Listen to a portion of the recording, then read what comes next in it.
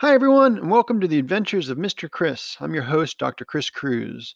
In this podcast series, we delve into the past, present, and future dynamics of the end of the world and ask why this concept continues to have such cultural resonance. From apocalyptic religious narratives in the Book of Revelation to the zombie apocalypse and doomsday preppers, the end of the world remains an important cultural idea. And from our current global coronavirus pandemic to catastrophic wildfires, hurricanes, and widespread social unrest, it's little wonder that more people are worried than ever about the end of the world. In this week's episode, we'll look at billionaire bunkers and how the elite are prepping for the apocalypse. The idea that the super wealthy and Silicon Valley elites are busy building secret bunkers in places like Australia and New Zealand has been a popular media story. But what we see is when you peel back the slick PR stories and glossy photos, what we find is a lot of smoke and mirrors and very little substance. We'll also explore how climate change is creating a hotter, drier future from Australia to California, and how these global trends are driving more people to be prepared for disaster. And we'll also touch on the fascinating intersections of apocalyptic ideologies, techno libertarian elites who profit from technology driven social disruptions, and explore conservative religious preppers in the American Northwest, better known as the American Redoubt, where God, guns, and prepping go hand in hand. As always, I want to welcome those students listening from my End of the World class at CSU Chico. Thanks for tuning in. So, with no further ado, let's jump right into the end of the world. Hi, everybody. Professor Cruz here. Welcome to our Week 4 lecture for the End of the World class, where we're going to be looking at billionaires, bunkers, and apocalyptic ideologies this week. So, as we've been reading in Bradley Garrett's book, Bunker, these end-of-the-world fears that drove both the first and the second doom booms that we've been talking about are very much alive and well today. And this mix of fear and dread that he talks about helps us understand some of these sort of contemporary obsessions with underground bunkers. And we read about some more examples this week with Trident Lakes in Texas, the example of the sort of lost Tasmanian bunker down under, and the kind of media-hyped billionaire doomsday bunker building craze embodied in places like the Epitome.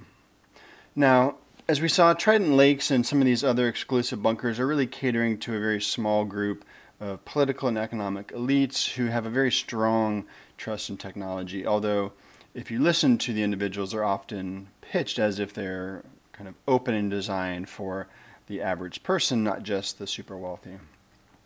And what we see here is an interesting kind of flip side to what we were talking about last week with technology. So if you remember, we talked about the Gorgon Stare and some of these other surveillance technologies, excuse me, and the idea that many people look to underground bunkers as a way to kind of hide from these expanding corporate and government forms of surveillance and kind of high technology observation. But in the case of places like Trident Lake, what we see is that actually technology is seen as a tool to really help people survive doomsday scenarios and not something that's to be feared. So in a sense, we're seeing the flip side of these social connections and relationships with technology and bunkers. Now, as Garrett mentioned, it's important to keep in mind that there are a number of what he calls kind of techno-libertarians or Silicon Valley elites who have been instrumental in the past 2 decades in really developing, implementing, and pushing a lot of new disruptive technologies into society. Many of them which we're quite familiar with, companies like Apple, Amazon, Facebook, and PayPal, Twitter, and YouTube being some of the more popular examples that have come out of this sort of techno-libertarian Silicon Valley circles. Now, as Garrett argues, to really understand some of the underlying fears about the end of the world driving people to build bunkers and be concerned about sort of social instability leading to a possible collapse of society, we really have to understand and explore the cultural ideologies behind those. And one of the important places that Garrett points to is a book called The Fourth Turning by William Strauss and Neil Howe, which was written in 1997. And in that book, they posit what they call a generational theory of societies going through processes of change, upheaval, reconsolidation, and change again. in roughly 80 to 100 year cycles. So basically the idea is that every generation, let's say you live roughly 80 to 90 years, will go through these 4 stages, or these 4 turnings as they called them. And this idea has really been kind of latched onto in many of the prepper and kind of survivalist circles who believe that an impending collapse of society is coming, and that's what they're preparing for. And in some cases, we'll see that social instability may actually be a good and necessary thing.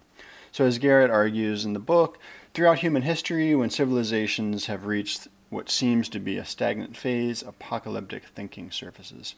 So you can see in this diagram here kind of an illustration of the Strauss-Howe generational theory. So you start with the kind of first turning, which is the high, as they called it, of a new social and political order taking shape. Then you have what they call the second turning, or the awakening phase, when you have kind of new regimes and new values that come into place and challenge kind of an existing social order. Then you have this period of unraveling, or the third turning, where essentially social norms and rules and politics start to break down, and you see the shift from the high through the awakening starting to now change into something different. And that leads into the fourth and final turning, which is the crisis, when things essentially start to fall apart under the stress of challenges from another generation coming up behind, which will then produce this first turning again. So their idea is that every 80 to 100 years, as a country, we go through these 4 phases. And it's this fourth turning, the winter phase, that we're particularly interested in. So consider the following passage from this book, A Fourth Turning, in 1997. The next fourth turning is due to begin shortly after the new millennium, midway through the 2000 decade. Around the year 2005, a sudden spark will catalyze a crisis mood. Remnants of the old social order will disintegrate. Political and economic trust will implode. Real hardship will beset the land, with severe distress that could involve questions of class, race, nation, and empire. Yet this time of trouble will bring seeds of social rebirth. Sometime before the year 2025, America will pass through a great gate in history, commensurate with the American Revolution, Civil War, and twin emergencies of the Great Depression and World War II. The risk of catastrophe will be very high. The nation could erupt into insurrection or civil violence, crack up geographically, or succumb to authoritarian rule. Thus might the next fourth turning end in apocalypse or glory. The nation could be ruined, its democracy destroyed, and millions of people scattered or killed. Or America could enter a new golden age, triumphantly applying shared values to improve the human condition. We cannot stop the seasons of history, but we can prepare for them. So it's quite interesting to hear this sort of framing of what they saw the future of America looking like, essentially right on the cusp of where we're going now, with the 2007-2008 economic crash fitting very well with this sudden spark in 2005 they mentioned, and certainly many of the descriptions of social unrest fit what we're seeing on the streets today around the country. So this theory of cyclical change has been promoted by both sort of populist and political elites. And as we read, Steve Bannon was a former political advisor and media strategist for President Trump before he fell out of favor, has been a particularly vocal supporter and advocate of this idea of the fourth turning, and even produced a documentary called Generation Zero based on these ideas. Now, what's important, he points out, is that Bannon and others saw this kind of moment from the third turning, which is the unraveling, into the fourth turning, crisis, as a period where they could ride on kind of social discontent and particularly populist discontent in order to try to seize the moment and steer where things were going. And this is precisely what Bannon's strategy was in trying to get President Trump elected in 2016, so that they would be in the perfect position to essentially kind of steer the ship of state, as it were, through this final crisis period, and then, in their mind at least, give birth to a new first turning, a new high, which, as we've seen from Bannon and Trump and others, is grounded in the language of law and order, particularly from a kind of conservative political perspective. Now, it's interesting to note in 97, Strauss and Howe also wrote that history is seasonal and winter is coming. So those of you that are Game of Thrones fans will recognize that final phrase there. So this book of theirs came out just 1 year after the first Game of Thrones book was published. So they're both in kind of a same touchstone moment in terms of American cultural politics. And as you can see there on the diagram on the lower right, from a conservative website that's taken this idea of the fourth turning and tried to apply it to different American historical events, you see that they've put the 2008 financial crisis as one of the signposts. They have, so at the present, when they did this in 2015, they were predicting that a future American war may happen sometime in the next decade. And then in 2028, what they saw as kind of the end of this current turn of cycles, the possibility of Christ returning and the biblical tribulation. So you can see how some of these apocalyptic end of the world views get mapped onto what is essentially a secular theory of social change. Now, as Garrett also mentions, there's very strong links, and we've seen this already in some of our other discussions and readings, between apocalyptic right-wing populism and belief about the end of the world and prepping circles that all kind of share some common philosophies that can be mapped onto this idea of the fourth turning and the cycles we're in now. So, for example, James Wesley Rawls, who's the founder of the survivalblog.com and considered a survivalist patriot writer, talks about this idea of an American redoubt. So as you can see here from this diagram, the American redoubt is essentially Wyoming, Montana, Idaho, and then the eastern parts of Oregon and Washington. And this has both been sort of the stronghold of kind of, let's say, the cowboy frontier spirit that's left in the country, as well as where, as we've seen, both religious doomsday cults and armed militia groups all tend to be concentrated in this one particular area that Rawls and others refers to as the American redoubt. For example, Radio Free Redoubt, which is one of the kind of media publicists for the movement in this area and this idea of the American redoubt, describes sort of this region as an emerging safe haven and refuge for God-fearing, liberty-loving patriots. So you get a sense of both the American patriotism, the haven from the dangers out there, right? The fear and the dread of the unknown and the foreign other, and the underlying Christian theology, all kind of coming together in this area. Now, it's also worth noting that although the American redoubt is kind of the most commonly discussed and talked about area where we see these kind of conservative politics, religious politics, and armed militia movements most densely kind of clustered, there's also a smaller parallel that's sometimes referred to as the Appalachian redoubt, that's centered basically along the Cumberland Plateau and runs down sort of the southeastern part of the Appalachians down into parts of the south and east. So the idea is that it's not solely in the Northwest where these areas are congregated, but certainly that's the strongest area, and in much of the kind of prepper circles, that's seen as the safe area to go to. So just want to give us a little sense of what some of the folks who are going to these areas, what's motivating them, and how do they see this area as the ideal location to sort of bug out to, if you will. We have a breaking news story. Protesters are on the streets of Los Angeles right now. Alarm over the future of America can be seen almost daily in the headlines. The loss of privacy, constitutional freedoms, and out-of-control government spending are just a few of the reasons sending shockwaves across the country. Christian bakers in Oregon. Religious persecution is on the rise, and that's leading many believers to look beyond the ballot box and start voting with their feet. Dave Westbrook moved his family out of the city 12 years ago. I was pastoring a city church, and it was through my own Bible study and my own prayer life that I became convicted that I needed to do something. We needed to live in a different situation. The area he chose is attracting more and more like-minded families every year, the Inland Pacific Northwest. It's an area which includes Montana, Wyoming, Idaho, and the eastern parts of Washington and Oregon. Members call this movement the American Redoubt. Ultimately, we believe God led us to the Northwest. I think that people recognize tough times are coming, and It's causing them to think about their situation. It's causing them to think about how they live now, the security of their family, the stability of society, and how they're going to relate to that. But I'm finding something else too, and that is that more and more people are resonating with this idea of getting back to the land, of living a simple, more natural way. And I mean, that doesn't surprise me, because the way I see it, the Creator wired us for this. Idaho is a paradise for nature lovers of all kinds, and it's also one of the least populous states in the Union.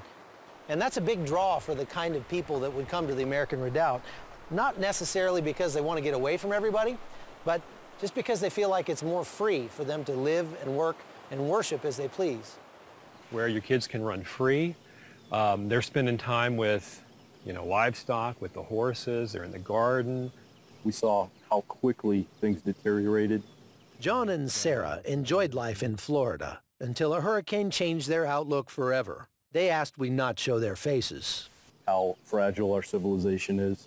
And I witnessed people get into fistfights over bags of ice. And I realized that if things were to get worse in this country, I need to be someplace safe, out of the big cities. The couple invested their life savings and recently moved to the American Redoubt. And so far, they're very happy with their choice. So right now I can say I'm excited about the new challenges and the new life that we're going to embrace, that we have embraced, that we were prepared and ready to face. What challenges are coming our way, I don't know, but I know that God brought us here and God's going to bring us through any troubles that we do have. Welcome, and thanks for listening to Radio Free Redoubt, the emerging safe haven and refuge for God-fearing, liberty-loving... The growth here has spawned radio programs, websites, and even its own silver coins. Todd Savage moved his real estate business from San Francisco and now helps people looking to make the move. The core of this movement is to help like-minded conservative Christians move to the Redoubt area, to eastern Washington, Idaho, Montana, and sometimes Wyoming. And it's a wonderful place to be, to educate your children and to have freedom. Since the re-election of President Obama, we've seen a huge increase in demand. But it's not about being exclusive. It's about liberty. The American Redoubt is meant for freedom-loving folks that are accepting of everyone, regardless of their religious preferences, their skin color, even though predominantly they're conservative Christians coming here of all races, colors, and creeds. And it's not just families. Businesses are moving in as well. One notable growth industry, gun and ammo manufacturers driven out of other states by restrictive gun legislation. There are now 180 in Idaho alone. But Dave Westbrook asserts the biggest draw is spiritual. But the environment is just so much more conducive, and I think particularly it's so much more conducive to our spiritual walk with God. And that's, for us, for my family, that's the number one reason why we did this, because it was a way of life. From Northern Idaho, I'm Chuck Holton for CBN News. So as you see there are a variety of possible motivations that are driving people, but the highlight there is both the idea of religious liberty, political liberty, and a community of shared values. Now, if we kind of jump from the American Northwest to down under in the South, we get another complicating picture to this story that we've been looking at about bunkers and fears of the end of the world. And that is the issue of climate change, which we'll touch on again later in the semester as we look at many of the different end of the world scenarios that are driving people's fears. Australia in particular has been hard hit in the recent years, in the past decade, by wildfires similar to what California has been dealing with, but on an even larger scale. So for example, February of 2009, Australia witnessed what's come to be known as Black Saturday, where you had fires spread out all over the country due to increasingly hot and dry weather, and about $4.5 billion worth of economic damage and losses occurred. Now at the time that set a record for what was going on in Australia, but unfortunately a combination of inaction on the part of Australian government and citizens and continued sort of warming climate made that essentially a warm-up for what happened this past year in 2019-2020 at the fire season, which came to be known as the Black Summer that ravaged much of Australia. So you can see the visualization here on the right between May of 2019 and May of 2020, how much of the country was on fire at different points. Now, estimates are that there were about $100 billion in damages and losses to property, including 6,000 structures that were burned down, at least 30 people that died, and an estimated billion animals that were killed, particularly out in the bush areas. Now, as Garrett notes, part of the reason that Australia is a sort of a test case for prepping and climate change and preparedness is that almost 90% of the residents live in urban areas that are highly vulnerable not only to fire but also to having supplies disrupted. And as he argues, Australia is teetering on the brink of a disaster. So to give you a sense of what this would look like outside of an Australia scale, you can see that same image of the fires in Australia overlaid on Europe. So essentially what we see is from northern Spain all the way up to the United Kingdom, all the way into parts of Norway and Finland and Scandinavian regions, and then all the way over into the Baltic and Caspian to parts of Georgia and almost Azerbaijan. So a massive amount of Europe would be on fire if we transpose what's been going on in Australia over to what's been going on in Europe. So in a context of California, it would be like essentially everything from the southern coast up to essentially the Canadian border being on fire. Now, as he notes, Australia is facing both longer dry seasons and rising temperatures, and these are not only causing the sort of dry desert areas to expand, but it's also making it more likely that these fires will happen more frequently in the future. And this certainly makes it harder for your everyday Australians to try to address change because they have no control over the global climate. And unfortunately, in Australia and other places, coal mining and other fossil fuel interests have done a pretty good job of preventing any serious actions to address climate change. So this gives us what scientists and scholars refer to as a wicked problem that has no single simple solution, but has many different complicated moving parts. So as an example, scientists had predicted by 2020, so by this year, that the extreme fire days would have increased by about 65% in Australia. But even more alarming, the same studies have suggested that by 2050, so just barely 25 years from now, the extreme fire days will increase by 300%. So you can imagine if a 65% increase in extreme fire days in Australia is producing these kind of massive extended fires all over the country, what that would be like if it increased to 300%.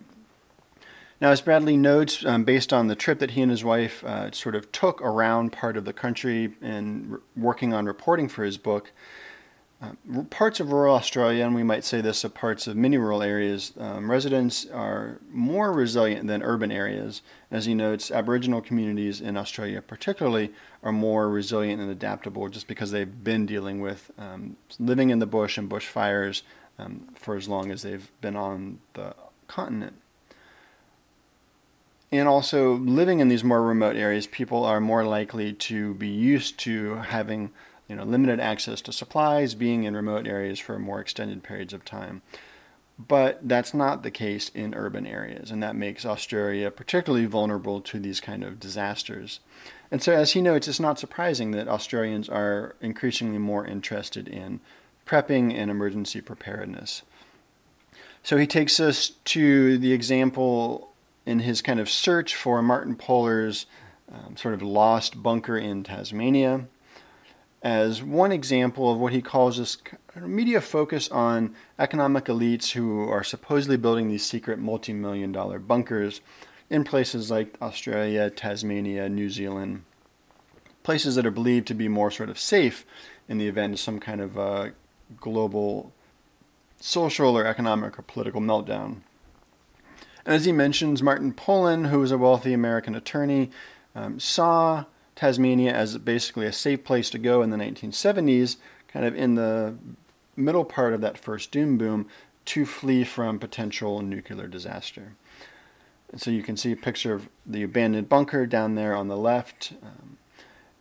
But as Garrett notes, importantly, from around 2012 or so, there seemed to be an increasing focus on these billionaire bunkers.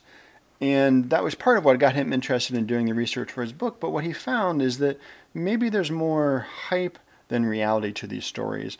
And he suggests that the 2012 arrest of Kim.com, who founded the Mega Upload website, and was arrested in his panic room, the Red Room in his New Zealand mansion in 2012, and the sort of myth that the Mayan calendar was going to be ending in 2012.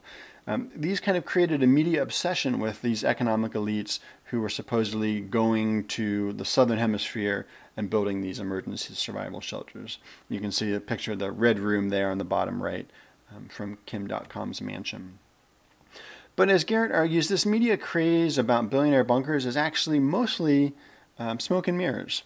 And in particular, Forbes magazine seems to be one of the sources for many of these kind of smoke and mirror stories and obsessions with the lifestyles of the rich and famous. So for example, Forbes did a series on this Czech bunker, the Opidum, this kind of secret elite bunker that was supposed to be the biggest billionaire bunker in the world. But what Garrett found when he kept tracing down lead after lead, company after company, was that really it seemed to never really actually exist. It was a lot of smoke and mirrors, slick promotional pamphlets, and CGI rendered images of what the final feature would look like, but not much actual real substance. And you can just see a couple examples there on the right from 2011, an article in Forbes highlighting elite bunkers and Armageddon-ready bug-out vehicles and evasive driving schools, tactical combat trainings, and safe houses in remote areas. And then a more recent article from Forbes from just this year in March, looking at billionaire bunkers who are preparing to escape from disaster. So this is a good example of a video that was produced by Forbes to highlight this supposed billionaire apocalypse shelter.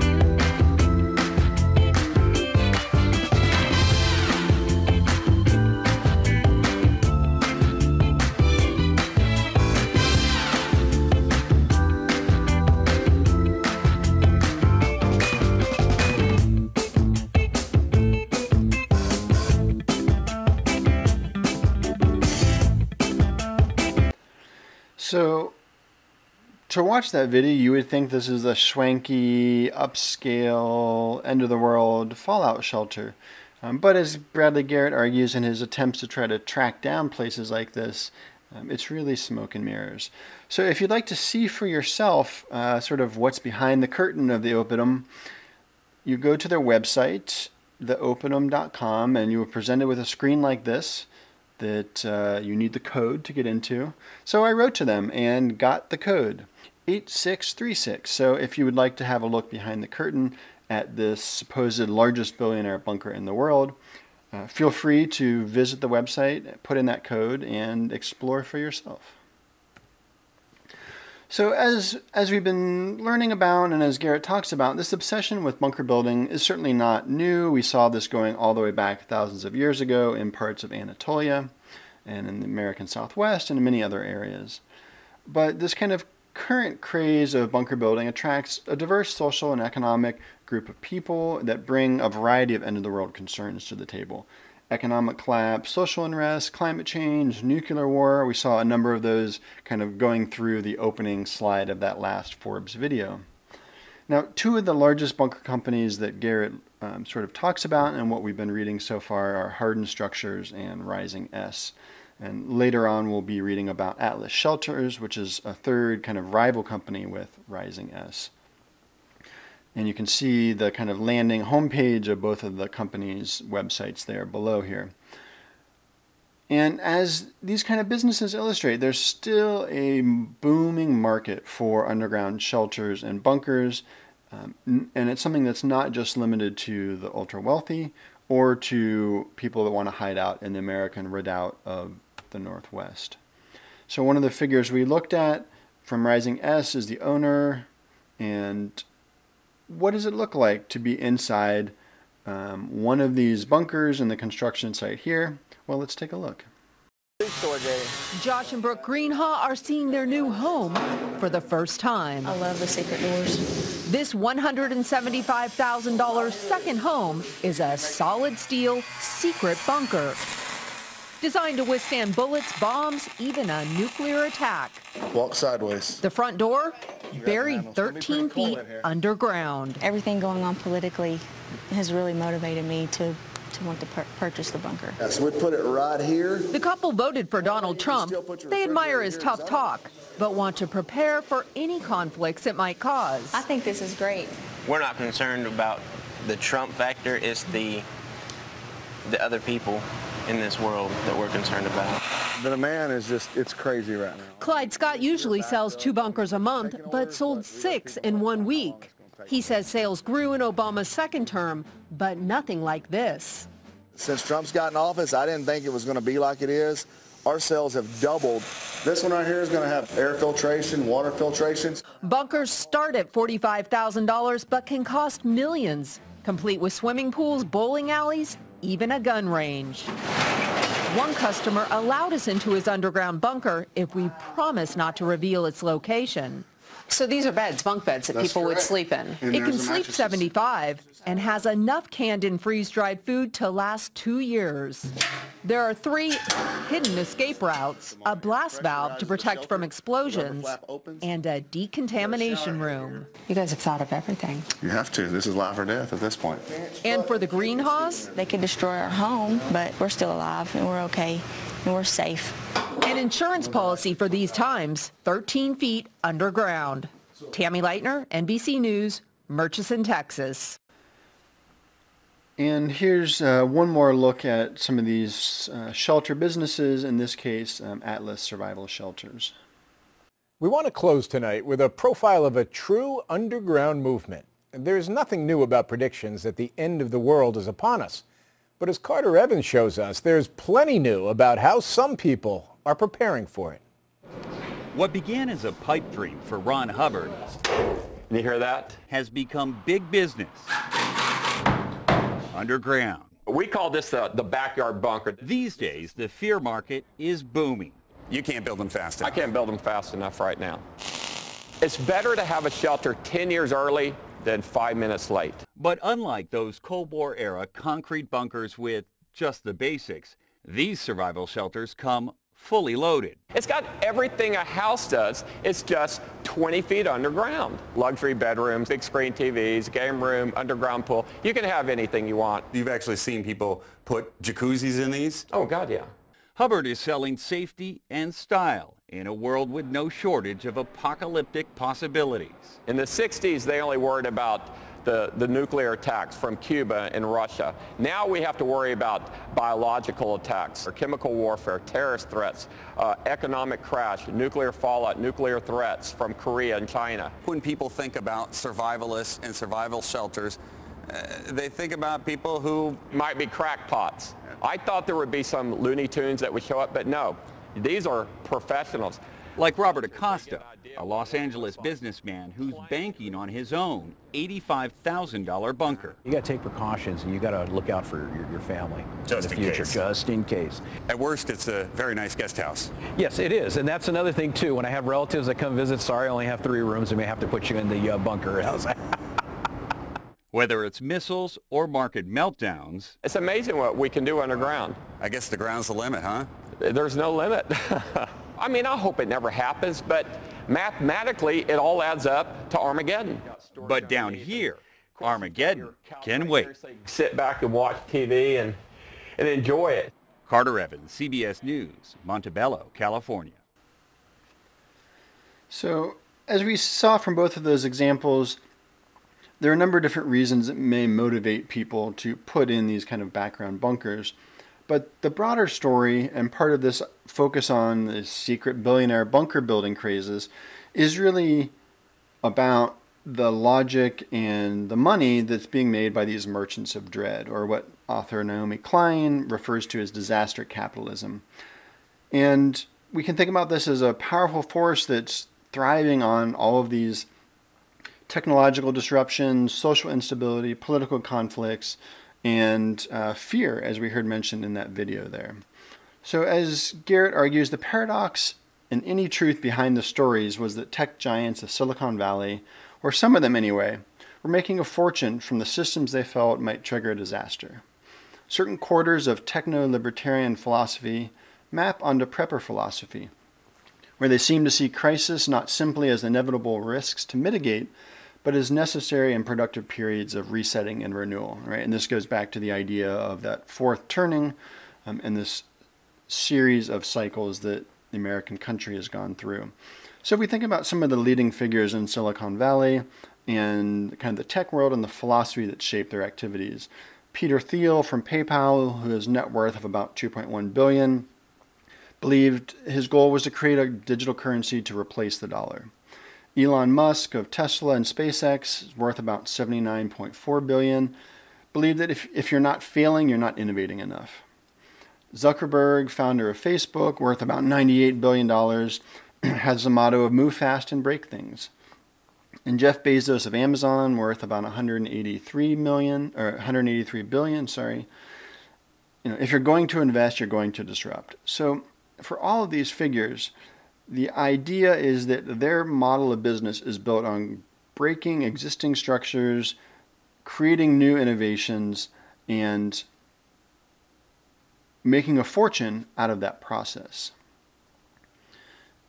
Now, we may certainly benefit from some of those innovations, but the question that Garrett and others want us to think about is, what are we losing, and what is sort of the trade-offs to their vision of how the world should and could be organized, and more importantly, the way that they're profiting from the disasters that their technological disruptions and innovations are also unleashing. So we can think about all of the ways that Facebook and Twitter and other digital media is being used to spread propaganda by Russian and Chinese and American propaganda outlets, or the way that things like PayPal and cryptocurrencies are creating an entire dark web of illegal and questionable activities. It's precisely these kind of questions that Garrett wants us to think about when we're considering the philosophy behind some of these tech innovators and the fear and dread that the instability in society that some of these technologies have created. How and what are the benefits and the downsides? So he argues that individuals like these embody a philosophy that was first laid out in a 1997 book called The Sovereign Individual, which posited economic and social crisis leading to the eventual collapse of the state and the rise of a cognitive elite. And these cognitive elites are precisely the people like Thiel, like Zuckerberg, like Bezos, and others. So the idea is that the rise of things like, let's say, Bitcoin or Facebook's Libra are attempts by these self-professed cognitive elites to put their techno-libertarian philosophy into practice by creating rival alternative currencies and other means of communication, interaction that essentially go beyond the reach of government or state controls. And not just beyond the reach of state and government controls, but allow the sovereign individual new forms of political freedom. Now, as Garrett argues, and as we've seen, these philosophies have strong echoes in the United States and across the Atlantic to the UK and many other parts of Europe, where, as we saw in recent years, many of the leading architects of Brexit profited immensely from the economic and political kind of disorder and chaos that came from essentially the UK pulling out of the EU without an actual plan in place. And in fact, by speculating that the British pound would lose its value, individuals made quite a fortune speculating on, obviously, a number of currencies, not just the pound. So as he argues, figures like Bannon, William Rees-Mogg, who was one of the authors of The Sovereign Individual, was a Conservative member in the British Parliament before he died recently, and Peter Thiel. Individuals like this embody a new kind of apocalyptic nationalism that sees globalization, culture, religious diversity, and non-European immigrants as a threat to this kind of imagined earlier golden era that must be restored in order to save the nation. So in the context of the United States, we can think about phrases like "Make America Great Again," or the marchers in Charlottesville a few years ago saying, "We will not be replaced." Right? So there's this fear of the other, of the outsiders. We heard this echoed by the couple who were buying a shelter from Rising S, that they're not worried about the Trump factor, they're worried about everyone else. Right? So it's that fear of those who are not like you. And it's that same fear and the kind of dread of what happens if you're not safe against those kind of threats that's driving people, for example, to the American Redoubt of the Northwest. So these cultural fears, when we add them on top of a biblical worldview that believes the book of Revelation is the literal word and will actually happen, and maybe is kind of already in the process, we're seeing the seals being broken, is really driving particularly a religious sort of conservative, patriotic mentality, individuals ascribing to this prepping and bunker building philosophy. And that's something we're going to delve into in our coming weeks when we turn to this next series of readings about fear itself, where we'll actually delve much deeper into the psychology and research about fears in America. Well, that wraps up our episode 4 of this End of the World podcast series. Next week, we'll be jumping into a slightly different topic where we look at the issue of fear and how fear plays in the American psyche, and more importantly, how fear and concepts of dread play into our beliefs and thinking about the end of the world. As always, you can find more information about content discussed in this episode in the show notes below. Thanks for joining us, and I'll talk to you all next episode.